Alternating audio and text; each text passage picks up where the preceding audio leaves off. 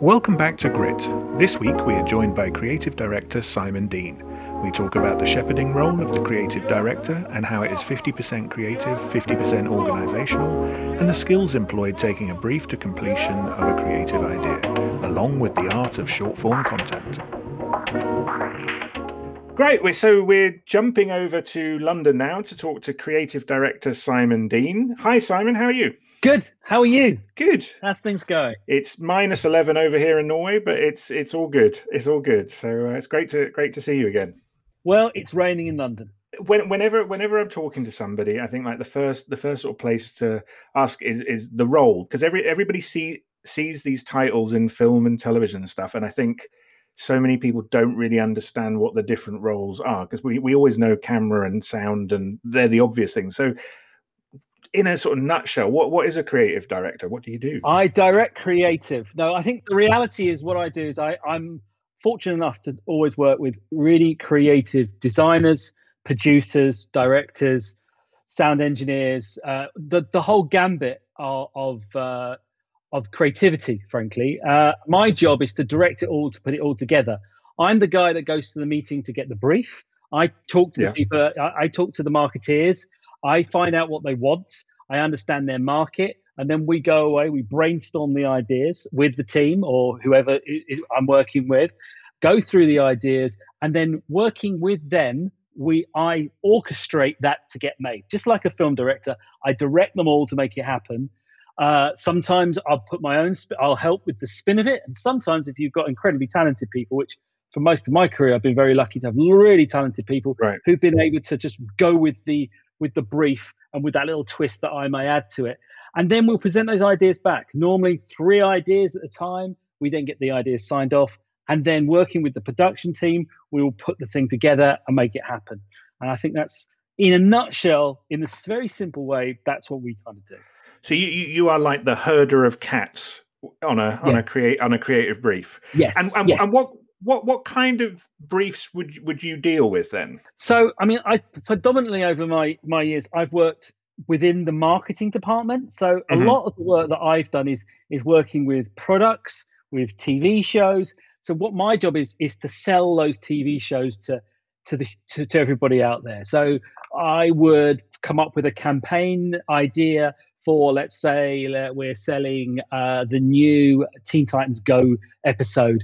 I would work out the sort of what we need to do. Do we need a 30-second commercial, which would be shown on a TV channel?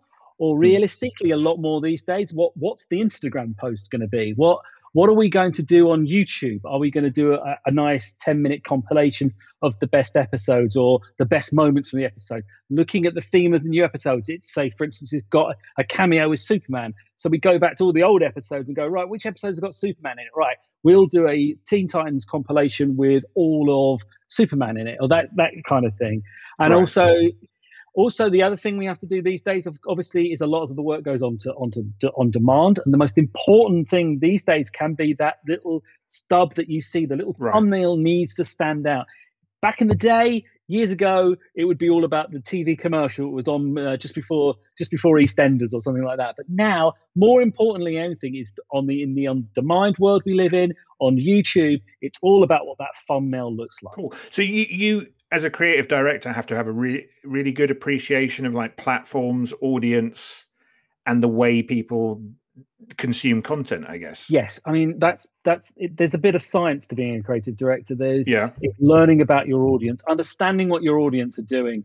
The gone of the days of, well, let's just put it out there and everybody's going to come and watch it. That is not true any longer. There's so many choices, and I predominantly in the last 15 years I've been working on kids programming, and kids, my God, they have changed considerably over those years.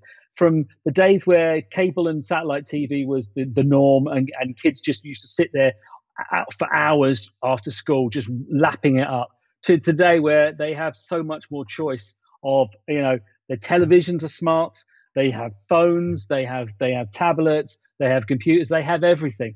And so now everything is on demand. A child will not sit for an advert. They want to get to the program as soon as possible. And so my job is to disrupt them, is to stop them and say, yeah, this is great, but you need to be watching this because that's even better.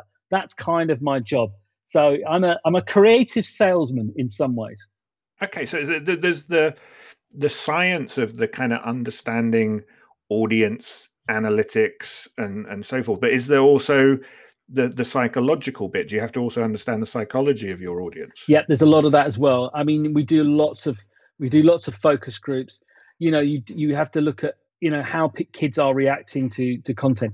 Kids these days, even in lockdown, they are so busy. They very much different to when I was a child, and I'm sure most of the audiences were a child. You don't just come home from school at 4 o'clock and just sit around. You've got homework to do. You've got the well, when we go back out of lockdown, we've got, you know, the after school clubs, the, you know, all of the football, the fact that actually most children come home even later than that. So there isn't that massive time for them to watch TV. So when they are watching TV, they only want to watch what they really, really want to watch. So you've got to make sure that you're cutting through the absolute deluge of noise to get your message across about what your program is about. And the days of making a long 1 minute promo that explains what the show's about is gone. It is find me the funniest clip, tell me what time it's on or where I can access it. I mean, we've been doing lots of in-app commercials where you literally tap the button and you go directly to the episode. So yeah, it's technology has changed a lot. It's fascinating stuff, and it's actually, it keeps you on the toes. Things are always developing. You know, 2 years ago I didn't know what TikTok was. Now we do, and we know how to make them. And you know, I use a lot of the basics that I learned a long time ago, and it's all about storytelling. If you can tell a story in 10 seconds or 5 seconds, or even with just one picture, you're golden. You can do a lot. Yeah, and I think that's particularly when you're talking to people starting out, and when I talk to students, for instance, the minute I start bringing up like we need to understand social media, they'll always go, yeah, I get it, I understand it, and I'm like, no, I want you to understand it as a producer, not a consumer. And what's the difference, I suppose, from your perspective of like everybody consumes it, but what mindset do you have to be in to produce for it? Well, I think that's something that you have to do quite a lot. I have to act like I have to act like a 6-year-old boy quite a lot, and believe it or not, it is quite difficult because actually, and that doesn't take from studying and talking to kids and doing that research, because kids these days are different to you. And a lot of producers and creatives I talk to go, yeah, but when I was a kid, I would have loved that. Well, it's not the same, and it's different. And people say, oh yeah, I understand social media. No, you understand your part of social media, and that's why if you look at my Instagram, it is full of children's and parent stuff that most people would not be interested in. But just, you have to be on the cusp, understanding what's going on. The other thing is also with kids content, the beautiful thing is you can take some of those adult creativity and then transport that to kids. Because you can use that a lot. And I've, throughout my career, have always on one eye is always on what the kid wants, but also the other eye is to introduce them to new things. And I think, I don't know about you, but I think most people have very fond memories of when they were children and when they watched television. And there's lots of those semi-uncles that made these shows when we were kids, that we learned loads of things that our parents probably didn't even understand. And I think that is also the beauty of some of kids' TV, that you can educate these kids as well as just give them what they want. But it's like I work with Peter Lord here, and he always has morph in his pocket, and nobody here understands the importance of morph. It seems, because that and as you say, it's like the nostalgia. It's really important, this stuff, because you do hold on to it for the rest of your life, and it's not just disposable blow. And you know, I could look at my kids, what they watch on TikTok and so forth, and think, what is that noise? But that's exactly what our parents thought about the things we watched, I guess.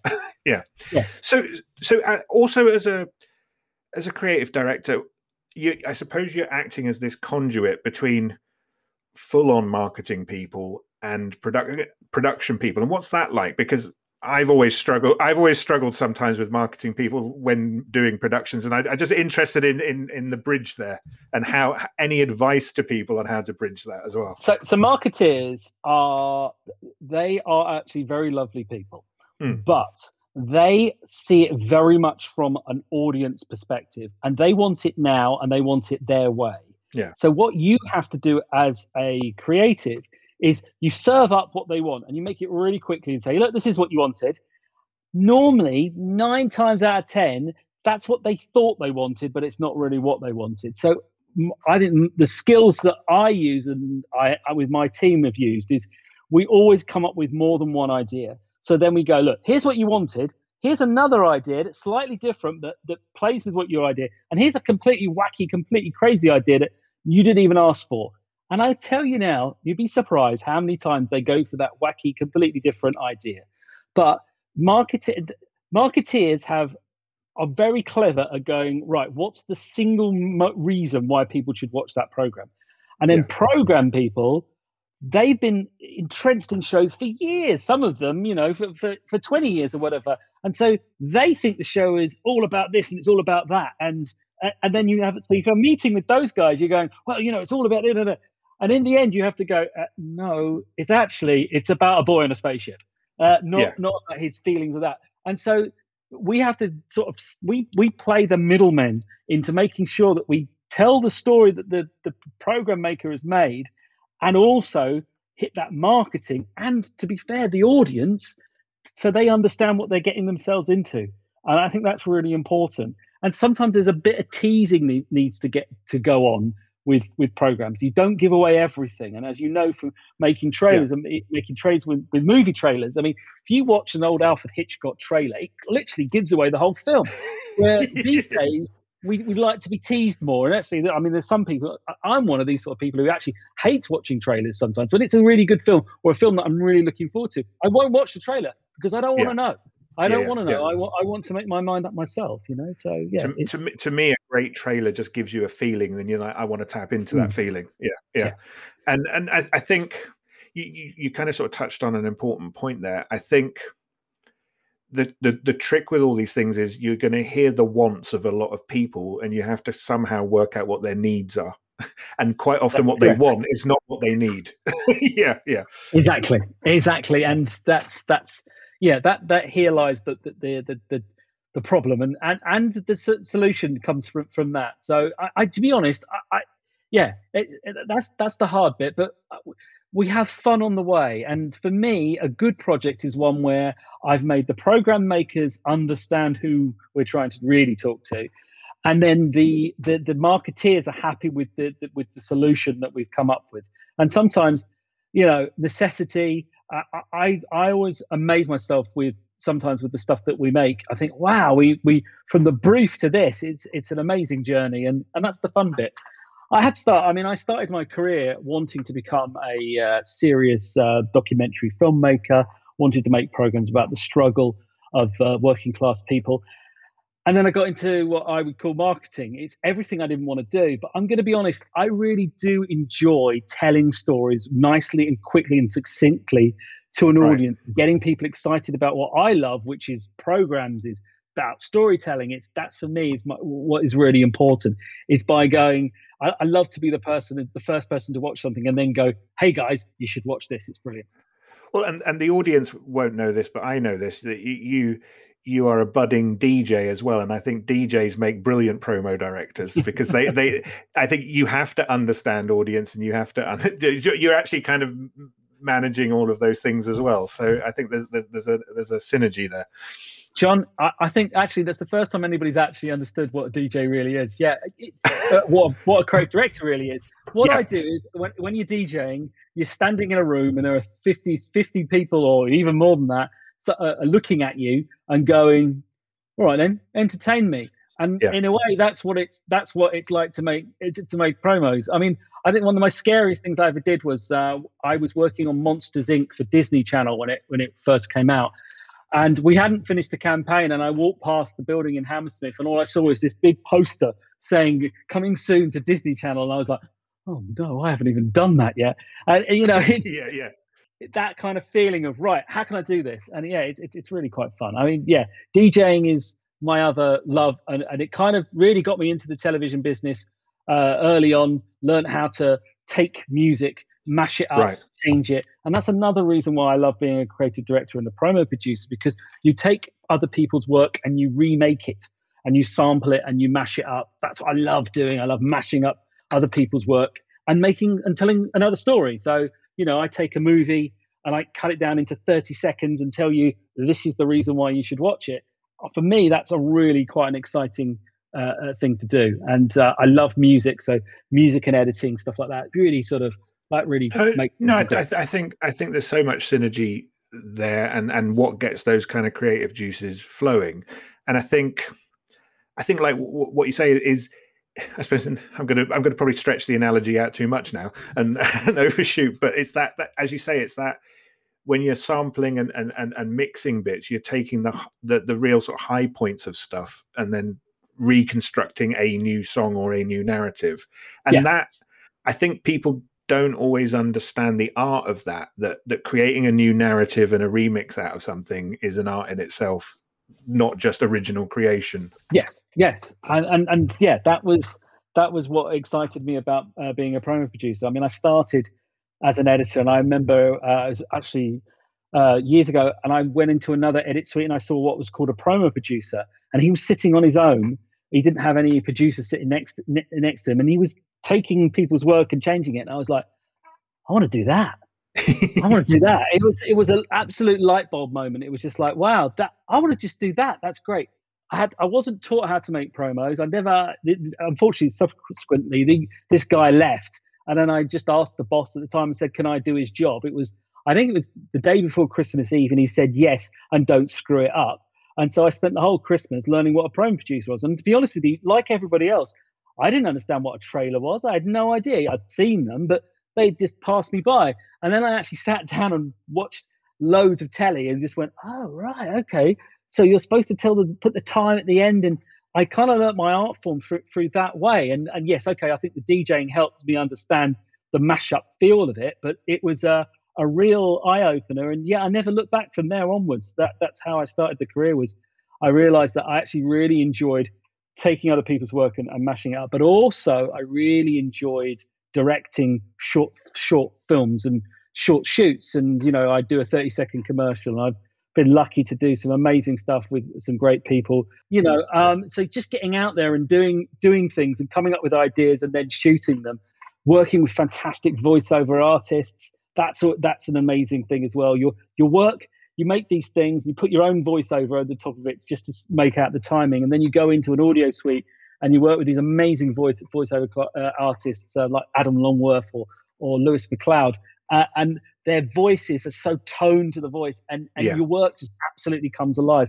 And the great thing about making promos or making short form, which is the kind of the name it is written now, and what, to be honest, the company that I'm now working with, that's what we're more about. It's more this sort of the short form part, and it's in itself is its own thing. Is that the great thing is you start a project maybe 6 weeks ago, and by that, in 6 weeks' time, you've got a finished piece. Where when you're making long form TV shows, it could be years or months before you could even see a rough cut that can work. Where with my job, it's pretty, you get the brief, you hit the ground running, you come up with the idea within a couple of days, you get that signed off, you start filming, and things happen really quickly. And as I've got a very short attention span, it's brilliant for me. Great. Well, it's funny because it's like, I always sort of say, like, I've worked across like multiple genres, and I think like feature films are probably the dullest thing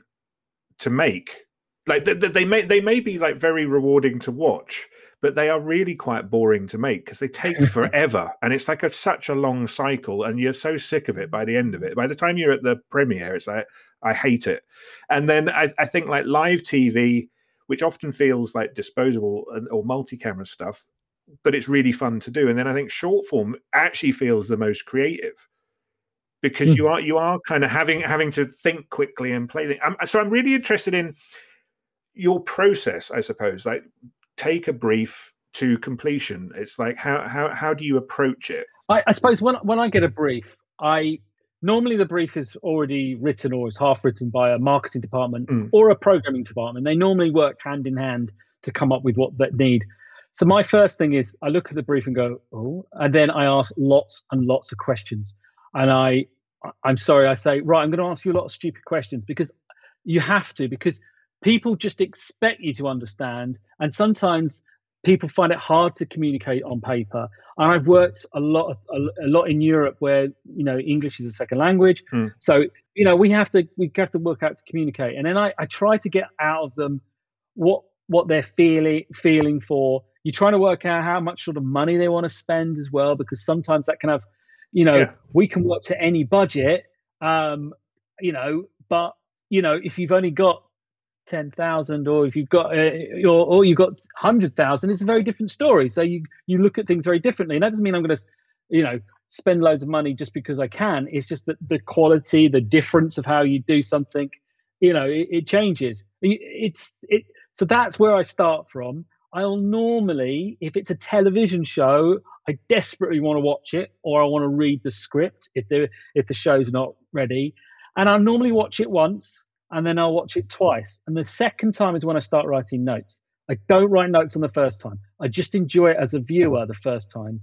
Or, you know, the product, I will play with the product, or I'll use the product, or I'll have it for a day. I think that's really important to get the feel for the product, because if you don't, it's going to make it really difficult. You can't just come up with an idea. You can't just come up with an idea in the meeting. You know, you don't mean the marketeers and go, yeah, well, we could do this. I think you really need to go away and think about it and live it and feel it. And then, as I said before, it's all about, in my opinion, coming up with those 3 ideas. And I'll always come up with that quick idea. So when you're brainstorming, you come up with that first idea. And I've seen a lot of people, and this is where a lot of people go wrong, is they go, oh, I've done it, right? I've got it. One idea. And then they go all in on that one idea. And then they got knocked back, and then you're screwed because you've got nothing else. So I always go, right, that's the first idea. Great. It's normally by the third idea, you've got something that's really good. Then you revisit the first idea. What I like to do is do a little sentence to explain what the idea. I like to do a PowerPoint or a keynote presentation. I like it written down. I find that marketeers find that easier, and programmers find it easier. To be honest, sometimes if I really want to get something, for instance, I did a shoot for Disney, and I actually built it in Lego so I could show them the set, and it was quite an expensive shoot. So I said, here's the camera. The camera's going to move along here. Basically, we had that Steven Spielberg set that came out years ago, and I just kept the cameraman and some of the set. Yeah. So we just built it and said, look, and I managed to get the money for it by just showing it to them. So I also think that if you are going out there, think about how you can do it. If you've got the time and the technology is getting better, previs if you can, because if you previs the idea, you can show them, here's where the camera's going to do, and this is how it moves and stuff like that. It works a lot better. Writing a script is great, and I always do write a test script as much as possible. But realistically, if you can do a previs, or you can cut together a rough cut if you've got the episode, or if it's a shoot for a new show or something different, I would recommend, you know, try and do some kind of previs. Now that previs, everybody now understands to a point knows what a rough cut is. Everybody knows if you're coming in to pitch an idea that it's not going to be the best thing you've ever seen. But I, as somebody who's also been pitched back to, I love it when somebody comes along with some boards, or they come along with a previs, or just something to sort of explain how they're going, or even a mood board saying, oh, I love these colors of we're going to use only red, green, and blue, or purple and yellow. You know, and that kind of thing really helps the person that's going to sign off the brief, is going to give you the money, understands what you're about. So I think presentation is key. I think it's really important. And then you get the ideas sold. When you've got this idea sold, invite the client to the shoot is a very weird thing. Some people say don't do it. Some people, I've been to shoots where I've been the client and they shove me in the corner somewhere. Yeah. I think if you can say, yeah, come down at about 2:00, or come down at about 11, give yourself a chance to get yourself set up, get yourself ready. Let them feel part of the process. Making people that who are paying for your shoot, or they're paying for your thing, make them feel part of the process. It really helps, because then you're taking them on a journey. So wherever you can, get them involved. Be prepared to show stuff that you know is not 100% right, but is in a position where you can say, look, here it is, or this is where we're going. What do you think about this? What do you think about that? You take these people on a journey. And the trouble is, back in the day, we were lucky because edit suites were somewhere in Soho. The marketeers or the advertising guys, they couldn't come down and see it, or if they did, they sat behind you all day. And they got a bit bored and they went shopping. And while they went shopping, you got it all done. But these days, the equipment's on a laptop or an iPad or on your phone. You can't do that. So you've got to take them on the journey. And I think one of the golden rules I've learned, definitely working with big clients, is take them on the journey. Make sure they understand the idea. So when you present the final thing, you don't have that moment of, oh, we didn't think it looked like that. That's not what you want. So that's why I take the journey. It's that final version, that one that the only problem is you don't have that moment where the balloons go up everywhere and goes, whoa, we finished. It's, oh, yeah, great. It's exactly what we thought because you've been showing us all the way through. And then it's ready to go. I think you're right. It's about managing expectations as well. And you, yes.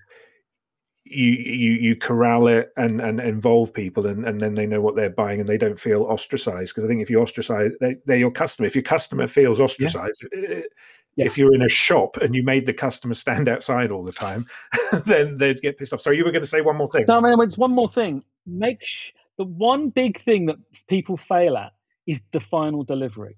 These days, you're not making just one 30-second commercial. You're making the 10-second version, the in-app version, the YouTube intro version. Make sure that you deliver everything on spec. Make sure that you've got all the paperwork. Make sure you've done your music cue sheets. Make sure they've got everything. Because you know what? I've seen people fail because they didn't do everything. And you think, oh, they're great creatives, but hang on, they didn't do the paperwork. And I know that's the boring bit. And yes, we all just want to be creatives. But the reality is you've got to be, I've said this all along in every interview I've ever done with any sort of young people that have come into the team and stuff like that, or new producers and stuff. I'm looking for somebody that is 50% creative, 50% organized, because you need to be organized. You can't, these days, you just can't live on not knowing what you're doing. No, I was actually teaching a session fairly recently on deliverables, and I usually start with like showing them the 50-page document from Netflix, because I think Netflix deliverables is probably the most complicated at the moment, and then just go, look at all the stuff, the different versions. And I said, even if you're delivering a 30-second ad, all the different layers, all the different things, and they're like, I can see them looking at me like, but why do I have to know this? And it's like, you and I know, you deliver the finished version, and then they come back to you saying, has that been cleared? Can I use that there? It's a never-ending ache. And I've also been sued enough times to know that, like, you know, when we worked at Rapture, I think somebody put the Beatles album on a live broadcast once, and we got stung royally. And so I became obsessed with copyright and stuff, and thought, I want people going out there to understand it and the deliverables, because it makes you really valuable if you understand that. Yes, and everyone talks about you need to be multi-skilled. I think some people take that as multi-skilled means, well, I can operate a camera, I can edit, and I can direct. No, you need to do that and know how to do music cue sheets, understand how to present your ideas, talk to the client, all of those things. Because yes, today's media savvy producer director is multi-skilled and can do loads of things. And I think that's really important, that if you're calling yourself a producer, that you need to know, and a director, and you need to know how to do the paperwork as well. That's just the way it is. And I think, I mean, you've obviously been an employer as well. So do you find that, like, when interns are coming and new people are coming, would somebody who knows more of this stuff stand out to you? Or is it difficult when somebody comes in and goes, well, I don't really know? Because for me, when I started out, knowing more about this stuff I got to do a lot more quite quickly, because I went, oh yeah, I know how to do a program as completed. I know how to do a cue sheet. And they're like, oh, do you? Oh, great, you can do this pile of stuff over here for me. And it meant being employed. So what was your kind of, as somebody who might have had interns and new recruits? It's definitely a 50-50 thing. Anybody comes in, and acts like they're gonna make a movie the minute they come in. Especially at Disney, everyone just thought they were going to come and join us and make animated movies, and that's just not true.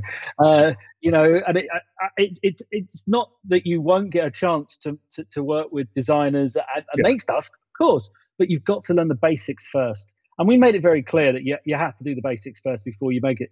I'd say, look, to anybody advice, if you're going for interviews for internships in big organizations or even small production companies, go along with a big smile on your face and don't pretend you know everything. Because if you go along with a big smile on your face and you talk to everybody and you make friends with everybody, and don't be frightened to talk to the managing director, don't and make friends with everybody, you're going to do much better. The people that I know that were interns, and one of my very first interns is now is a creative director in the US, has done incredibly well. He started he was a runner in the library, actually. He started there.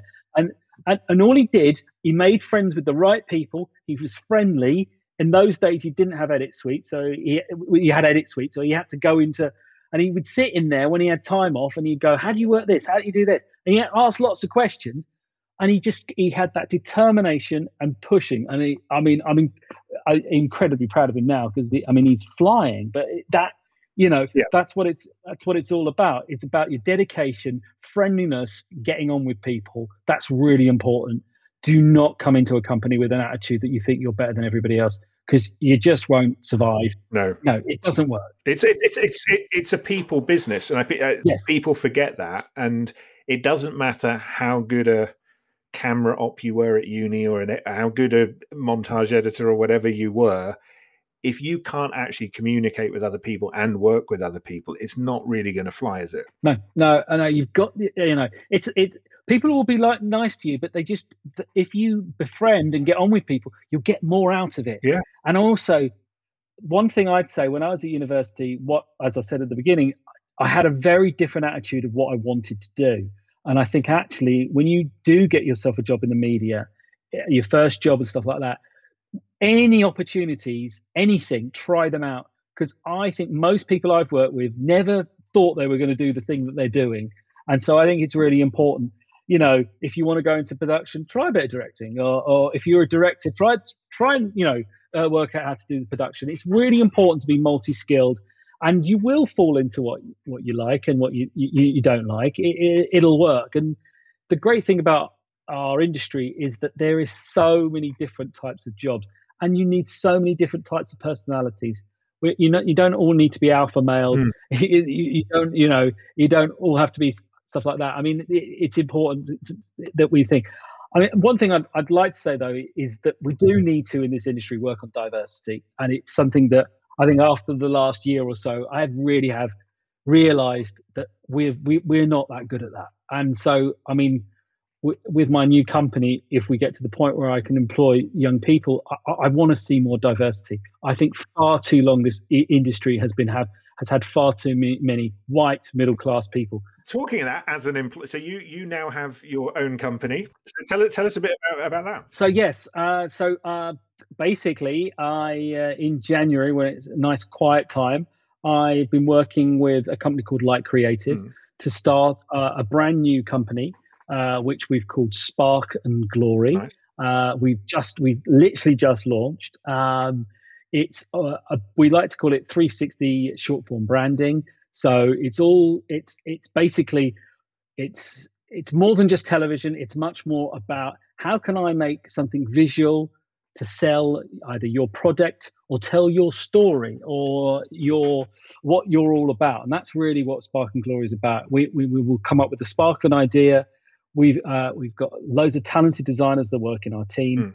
What we want to do is produce exciting content that gets people excited about your story, your content, your product. And that's from everything from obviously TV programs for channels and things like that. But also it's also apps, digital tech, stuff like that. Plus, there's a lot more companies now that use Instagram and they use Facebook to sell their products. We've learned over this lockdown period that the world is that you have to advertise your content in different ways.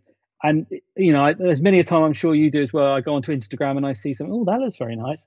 And I think there's more businesses out there, and especially when we start coming out into the real world again, that will need people like me to help them to produce content that can sell their products or their ideas, their restaurants, their food, their drinks, and those kind of things. We're very much interested in virtual reality stuff as well, exhibitions, and I've done a lot of exhibitions in my last role, but I also think that we're going to find these high streets all over the world where there's going to be hardly any shops in there. We're going to have people that want to go out. We're going to want to go out again, but where are we going to go? Because all you're going to do is see a couple of cafes and that's it. So I think we need to have some kind of way of somewhere where you can go and you can experience things. And I want to get much more into that experiential world of, you can go down to your local, the local high street, and you can go into this, using the new real-time and technology that maybe you can go onto an alien planet and you can walk around it and things like that. It's not so much about the goggles, it's about the experience. And we're going to have these huge buildings that are going to have nothing in them. Yeah. So why, I'd love to meet some companies that are entrepreneurial enough to see the fact that I want to go to the rainforest this weekend. Well, I'll go down to my high street where I can go and have a latte, and then I can go and walk through the Amazon. Or we can use this much more as a classroom area so kids can learn about the world. Because I do think it's going to take a bit of time before air travel is going to be back to its normal self. And I think people are going to want to stick at home a little bit more. So why don't we use these spaces that we're going to have all the way around the world, where the shops used to be, and use them as experiences, places where we can experience things. And the technology is coming along so quickly that these sort of experiential moments can really happen now. And I'd like to get a lot into that. It'd be great. This is music to my ears, because I had a session recently where we had to sort of pitch ideas for courses, and I pitched experiential design, and it was very much the people are going to come out of lockdown craving experiences, and I think the rise of aspects of Instagram were about photographing real world experiences, but I think now people have opened their eyes to these more immersive things, and as you say, the beauty of design to make function better and so forth. And it's maybe it's because we've both worked at Disney, and I think Disney were some of the pioneers of if you ever, I don't know whether you ever hung around with the Imagineers at Disney, but they blew my mind in how they thought about stuff, Yeah, so absolutely. That's good. And so you're kind of working with all kinds of brands, and you'll make short form content, experiential design, the whole gamut. Anything that has a sort of creative bent in media. Anything that has needs a creative steer to it that needs to be promoted. We are very much interested in that. We're even down to the working with corporate clients that maybe they need a good presentation, because actually now you're doing lots of these Zoom calls. Your presentations need to look better. And my desire is to make presentations for people where they can show it to their clients, but they can also show it to their family and be proud of it, instead of it just being on a white and black ground. Using the templates that are available on PowerPoint, and making them a bit more exciting, and videos. And obviously the democracy of video now, and the fact that the cost has come down considerably over the last 10 or 15 years, to a point now where it's very much doable for a small mid-range company to get videos made, where years ago you'd pay a fortune. We can do that now because relatively simple money. And there's a lot of animation packages, graphics. I mean, I've been working with, and Light have as well. We've been working with VR suits and things like that to do very quick animation. We've done some dance videos just using, literally, we had a VR set, a VR headgear and a suit, right. And you just put the tracking markers on, and you can make music videos, and they look like they're animated. There's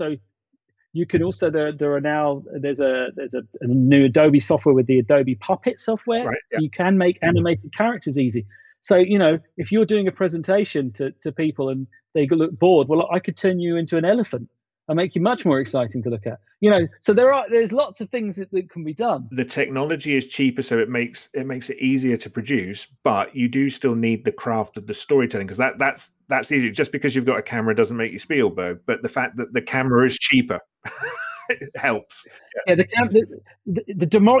definitely democracy. But I'm going to be really honest with you. Yeah, as somebody who's predominantly started as an editor, people get quite snobby. Oh, I use Avid. I don't use Adobe or whatever.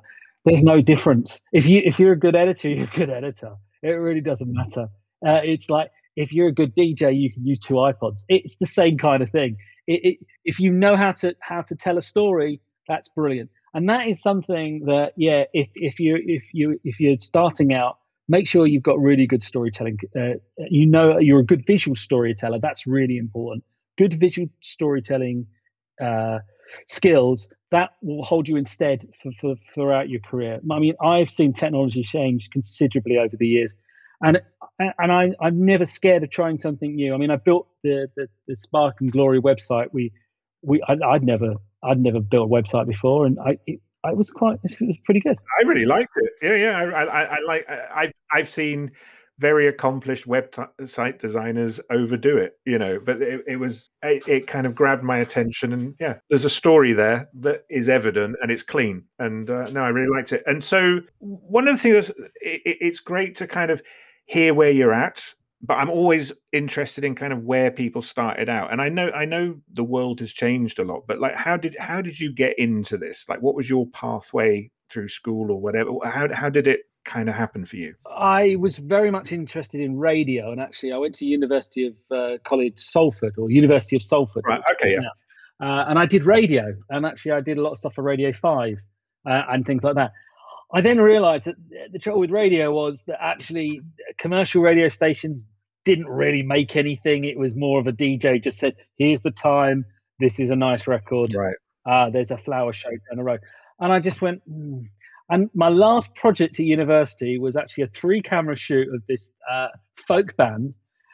And the editor that was supposed to edit it, he double booked himself and couldn't do it. So I sat in this edit suite and goes, well, I better do it myself. And so I literally learned how to edit on that day, put it together, then spent, I left university, did well, it was great. Spent about, I think everybody back in the day, you left university, getting a job was just like an absolute scramble, just trying to find something. Yeah. And so, I mean, I'll be honest, it took me 9 months to find a job. I worked on telesales. I worked for Sony for a bit and whatever. And then I got a job at a youth sports company, which did snowboarding, and they were starting to get into sort of break dance and b-boys and hip hop, which is really what I was into. And so it was the time of the age of the VX1000 mini DV camera. Yeah, I remember. And so I was the young guy who was allowed to go to these events and film them. And then we had a show called Rebel TV, which was on Sky at the time. And I'd make these little tiny videos using the footage that I shot at these events. So I'd work every weekend making these videos, and then going back into the edit suite on a Monday or a Tuesday, and then just editing them together. And they were like little bits, while the big boys that I worked with did all the surfing stuff and skateboarding and stuff like that. I was great. I mean, I did the Breakdance World Championships. And we made a video of that, which you could buy, which was great. Nice. I met Tony Hawk and did some stuff with Tony Hawk, was lovely. Did some weird stuff with snakeboarding, which is which was a hybrid of surf, of inline skating. I remember that. Yeah. They were heavily promoting that. So I did the world tour of that, European tour around all the sort of glaciers of Europe, which was great. So lots of traveling, lots of work. Then I went to Rapture TV, where I met yourself, and that was where I found out about promo producing. So I sort of self-taught promo producing. I mean, the great thing about Rapture, and I know you spoke to Matt and Adam before, and they, they talked about, how it was an amazing place with young people. We didn't really know what we were doing, and we just sort of made it up as we went along. but it was Like, great. why don't you? Yes, well, it was, and promos. I didn't know. You know, we'd use different fonts, and you know, there was no branding at all really, except this one logo. But I Yeah. sometimes forgot to put that on things. Subsequently, from there, I then moved to Bloomberg, which is a business news channel, which is completely different. And Yeah. that's where I learned about sponsorship bumpers and promotions, and actually worked with real live promo producers, which I'd never met before at that point. Shot lots of stuff on film, but it was all business news and things like that. But the great thing about that was it's where I learned a lot about storytelling, because Right. how do you represent visually the Chancellor of the Exchequer and the budget? Yeah. Well, what we did is we got a lion, and we made him burgundy, and he was running through the jungle, and then at the end it comes out and you see the burgundy, the bag of the Chancellor of the Exchequer. So you know you worked on visual metaphors because the subject matter was really Yeah. boring. So you Yeah. worked on that. So that's where I learned a lot of my skills, and also learned about how to be on a film shoot. Directed my first film shoot when somebody was sick, so I had to do it myself. That was, you know, and we did time slice shots from, you know, the Matrix time slice. I did a couple of Right. shoots with Nice. that. Went on lots of client lunches, and was told, don't wear a suit and tie because you're creative. So make sure you look a little bit scruffy so you look like you know what you're doing. And it was great, and I learned loads of stuff. Then I went to Disney, and Disney was a great place to meet amazing people. Had a fabulous time there. Really sort of grew up there, learned about the art of storytelling, worked with fantastic IP, great company, but it was huge. It was a huge company, lots of different things. And, you know, I actually then started working on the European side of the business. So I learned about Poland. I went to South Africa several times, learned about different cultures, and learned about the differences in those cultures, which was really interesting. Did a lot of work in Turkey. Turkey is a Right. fabulously interesting, rich country of stuff, and sort of took that Americana and sold it into those countries, and that was really interesting part of thing. And then over the last 5 years, I've been at Turner, now called Warner Media, Right. and that was a great place where what we talked about earlier, the experiential side of things. I worked in the marketing department, and we were a creative agency that serviced the rest of the business, and that would include uh, products for consumer products for Ben 10 or the Powerpuff Girls. That would also include, we built a theme park over in Dubai. So I was going out to Dubai quite a lot, making sure the carpets were the right color, and sort of the branding. And that's interesting. And then you're building something that's going to be there now. I mean, that place is there right now, and it's a living, breathing part of your brand, which is fascinating stuff. We also did a lot of digital stuff. So the company was very much into apps. We had some excellent apps that we did. Toon Cup. We had a great Boomerang app, which was all about racing cars, which we did incredibly well. So that was really good. So that was going away from what my TV roots of being an editor and a producer to actually get involved in that experiential. And this is where we are moving to now with Spark and Glory, is taking all of that knowledge, and actually over the last month building the website and doing the show reel and stuff like that, I've realized and can really take in all the things that I've learned over the years. So then we can build this new company. And I'm really looking forward to working with interesting, diverse, different type of customers to sort of tell their stories. I think that's really what's going to be fun, is taking something different. As you can tell, throughout my career, I've done all sorts of different types of Yeah. genres. I've not stayed in one genre. I've done all sorts of different things, and I've always tried to have a smile on my face and try something different. So yeah, looking forward to the challenge, I think. Because I always say to people, like, I think Disney and Warner are I suppose similar big conglomerates, but and this was the thing I certainly learned at Disney. They understand the business so well, and they understand brand, and they understand IP. And when you're kind of just somebody that's just sort of dabbled around, or worked in the purely the creative and production side, you don't really always understand that. And it's such a great place to learn that.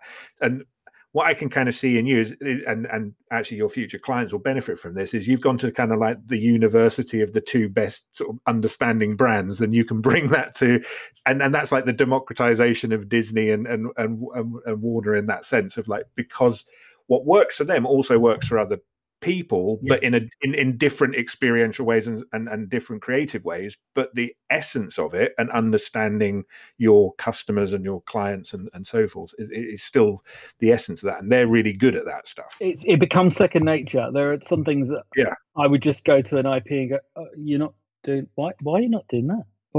It's just a second nature thing that comes in, knowing to make sure your consistency of your brand. It's so important to have the consistent message on your brand. You always have the same colors. Don't change your colors. Don't change your font all the time. And if you do that, make sure it's for a special reason. Why are you changing your font? We did a rebrand at Boomerang, and Boomerang, we were talking to young kids who, frankly, can't read that much. So having big capital letters and lots of text is pointless because they can't read it. So why do it? So use big letters for the big words, like the Boomerang, for instance, but use small letters because they'll understand that. They'll read those, and then they'll learn what time that TV show's on. Or when they go to the website, they'll understand what they're thinking. It's really important to get that right. And I think the area that you're going to be working in with Spark and Glory is, I was reading a stat recently that the e-commerce has grown in the last sort of 6 months what would have took 5 years without lockdown. So suddenly there's all of this business happening, and it doesn't, a lot of those businesses don't have the mechanism of how to do this. So that's a really exciting time, that there are going to be all these new innovative companies needing to work in this space, but they don't know how to at the moment. Yes, and it's about consistency of brand and telling that story over and over again as well, repeating yourself. That's something that people are not used to. On your own social feeds, you want something new every day. You want something different. But if you're selling a brand or you're selling a product, you need to be reinforcing what your product's all about and explaining that. That's so important. And I think, I hope that what we can do at Spark and Glory, and I know we can make something quite special for these smaller brands, just to learn some of these equities about how to deliver a consistency of brand. And I suppose we're coming up to the hour now, and I always ask this sort of rather trite question, but what advice would you give to people coming in now, or what kind of thing would, if somebody wants to be a creative director or looking to go into this sphere, what kind of things would you tell them to both work on and think about in terms of how to approach that? Smile, be very, very keen, and get on with people. Because one of my very early creative directors said to me, he said, this is a people business. This is not about skill. You can be very skillful, and it's great to be skillful, and we should all strive for that, trust me. But just be nice, because actually, do you know what? Another thing is, always remember, be nice on the way up, because on the way down, it'll just be a bit nicer for you. Because if you're rude, arrogant, think you're a genius, you will not last very long. And I've known people who think they can do that, and they don't last very long. You've got to be nice. Be nice. Yeah, and the other thing I try and sort of encourage in students as well is always think that everybody you're meeting in your career, and that can include at university, that's the start of your network. You and I haven't caught up in nearly 20 years, but we're all part of this network. Exactly. Have you found that your network just grows and grows and grows as the people that you work with it, and that returns? Yeah, I mean, obviously starting this new company, and anybody who's listening that knows me, I'd say thank you to everybody. Has been so amazing. They've been really supportive in what I'm trying to do, and I really appreciate that. And I'm hoping that I will reconnect with lots of friends and colleagues that I've worked over the years with. I mean, I am still friends with people from university. I still do know quite a few people from university that I work with. Actually, Anthony, who's from Light, we went to college together. We went, those people that you're talking to now, they can be your friends for life, and you can work with them. So it's really important to build those relationships. There's no auteurs. Please don't be an auteur. There's no point. It doesn't exist. No, and that's such a lovely kind of message to end on. And I'd like the audience to know that, like, when I first met Simon and worked with him, he was the most enthusiastic. We were having to put a promo for something new. And it was just like, it was so nice to have somebody that was full of energy, was like, yeah, what can we do? And like, let's use these tracks, and let's do this, and why don't we try that? And particularly when you're starting out, and that was in an early company, it was very easy for people to get kind of annoyed with each other, or I'm not doing that, this is my little area. But you were always boundless and always willing to help, and I always appreciated that and saw that as a great characteristic. So I think anyone that's working with you is lucky to do that, mate. John, thank you so much. That is very, very sweet. Thank you. Really appreciate that. Well, thanks ever so much for your time, Simon. It's been wonderful, and there's some really good insights in there. I think that's really useful, and it's particularly useful to some people I'm working with soon to understand that process, because they're going to be doing a little bit of that themselves. So thank you so much for that insight, and I wish you all the best with Spark and Glory. I think it's going to be amazing. Thank you, John. Perfect. A pleasure speaking to you. Cheers, mate. Take care. Thank you, John. Bet on myself and I proved it. I know the industry ruthless. I'm really a threat, a nuisance. The Chevy a dropping is ruthless. Think I'm the one and I proved it. I know the industry foolish. Think we see in the movies. It really ain't dropping, gotta be cool. Look at me struggle, I'm right on